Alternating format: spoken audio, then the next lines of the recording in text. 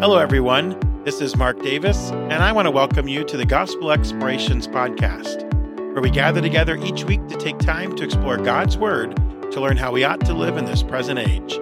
I'm glad you've chosen to spend some time with us today. Let's jump into today's episode.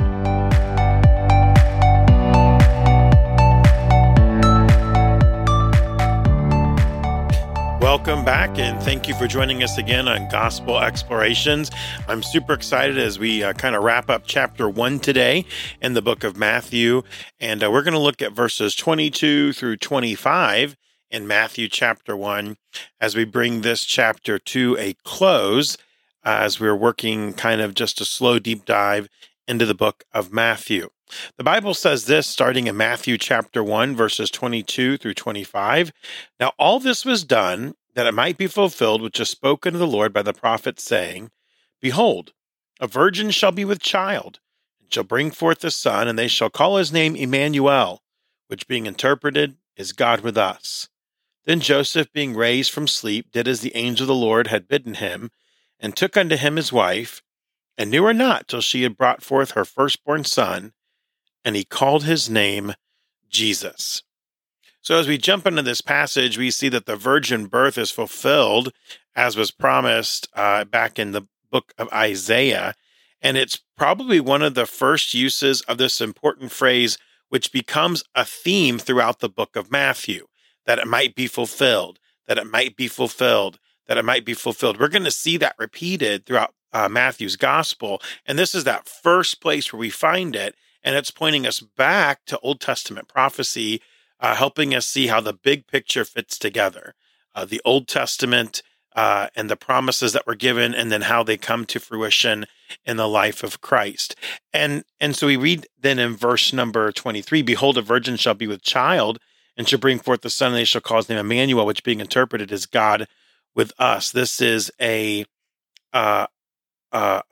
recapitulation, that's not the word I'm looking for, rephrasing of Isaiah chapter 7, verse 14. And we see that the promise is given that there would be a virgin who would come, and she would have a child, and this child, the sign that he would be the Messiah was that he was born of a virgin.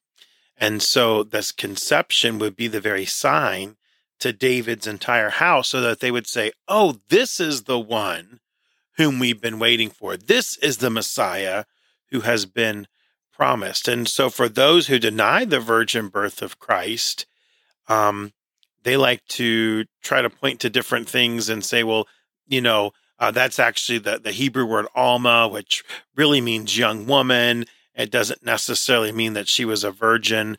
But the reality is that the scriptures give clear testimony to this, because the Old Testament never uses that word in a context other than being a virgin. And so it's important that we understand that there is no question here that this is the virgin-born son who was promised from Isaiah to be the Messiah. And so there's a lot of clarity given because of how that word is used, even throughout the Old Testament, within the context of it always being a virgin, who is the reference to that Hebrew word, Alma. And then we also see at the last part of verse number 23, it says that they will call his name Emmanuel, which means God with us. This title that's given to Jesus here, Emmanuel, really refers both to his deity, it's God with us, and it's his identification of nearness to man, God with us. So we see it's God who's with us, and then we see it's God with us. And we see that Jesus is Emmanuel. He was the one who left the glories of heaven, who put aside his deity, who not put aside his deity, he put aside his right, I should say, as God. The Bible says that he, in the book of Philippians, we're told that he took upon himself the form of a servant, and he became a man, and he came and lived amongst us. He came and dwelt amongst us. And so This is really the incarnation of Christ as Jesus being the Emmanuel, who is God with us. And of course, we see he's with us through every action of our lives.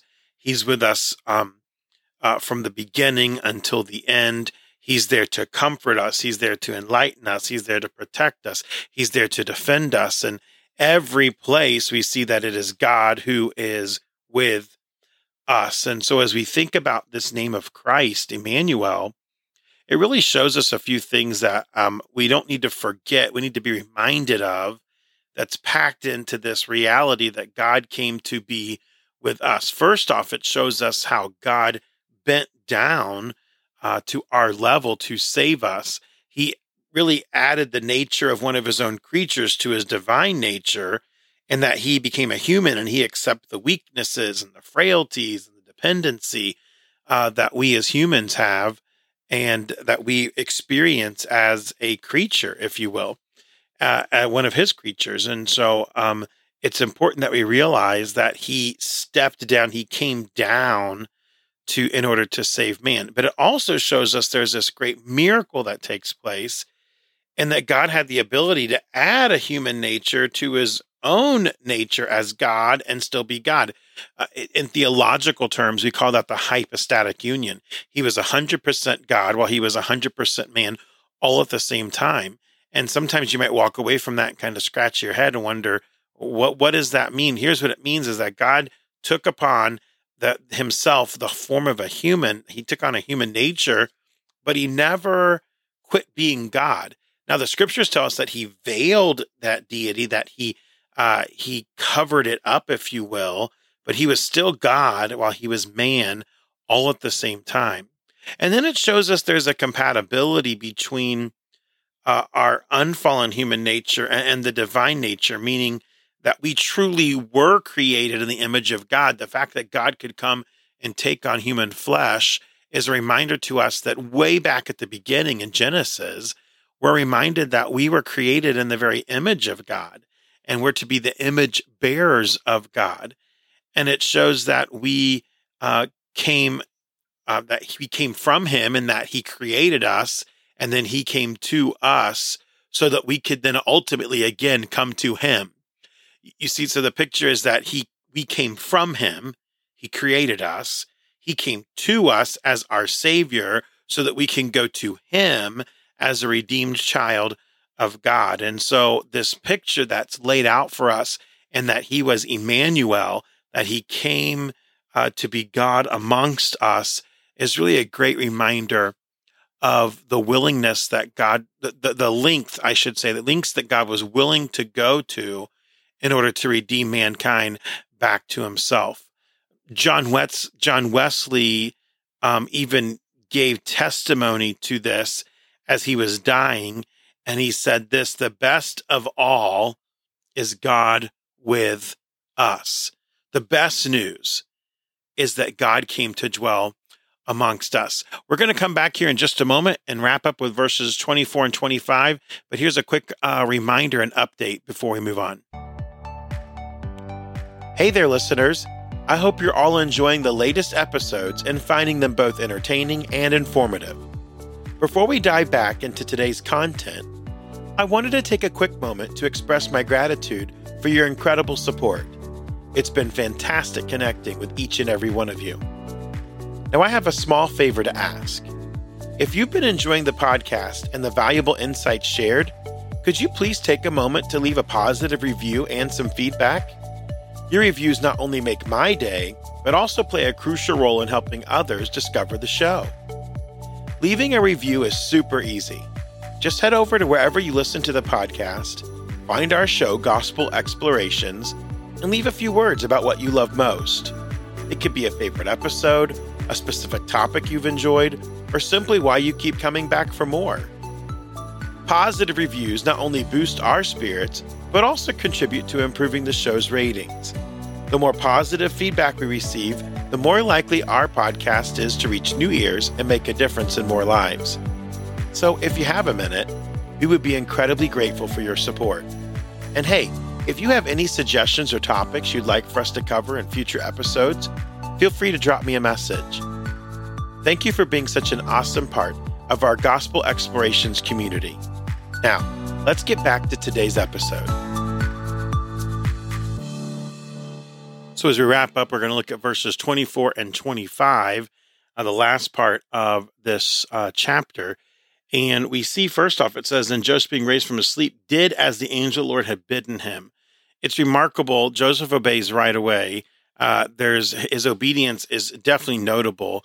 It doesn't appear that he wavered or doubted at all, but he understood the importance of what the angel had said, and his response to that message was, I need to obey. I need to do exactly what I've been told to do. And then the scriptures tell us in verse 25 that he did not know her. Of course, this is speaking of in a physical sense. There was no consummation of their marriage until Mary, had the baby. So Joseph and Mary eventually did have normal marital relationship after Jesus's birth, but it wasn't until Mary had given birth to the Christ child. And this, again, just emphasizes to us yet again that Jesus's conception was miraculous. It was a virgin birth. It was by the power of the Holy Spirit.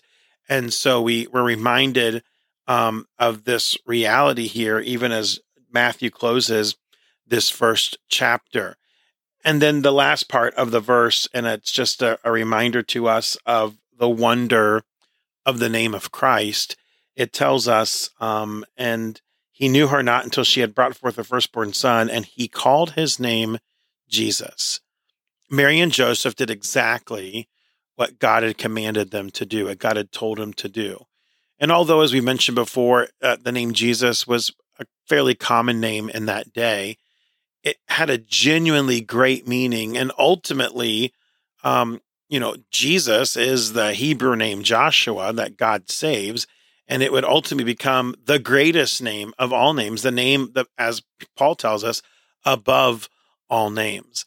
And so as we come to the end of chapter 1, we see a couple things that are really important as we look back over this chapter. First off, we're reminded of a relationship between Joseph and his legal implications of him as a heir of David's throne.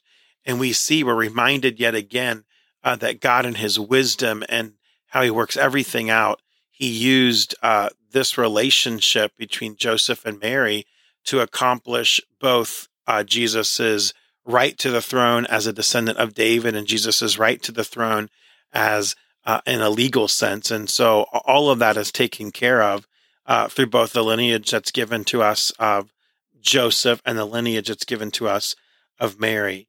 And then, of course, the reality that Joseph was faced with this great difficulty, and Mary as well, to have to bear this child, and even the scorn and the disdain of the community around them. And yet they did it with great integrity.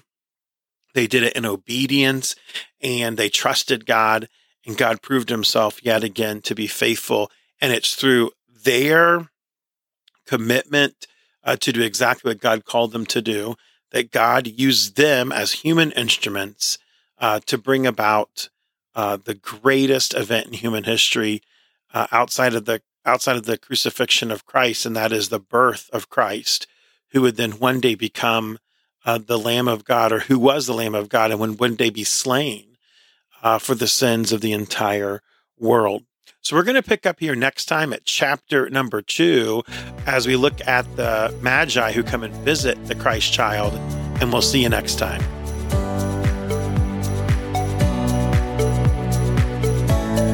Thanks for listening. I hope that you've been both encouraged and challenged today.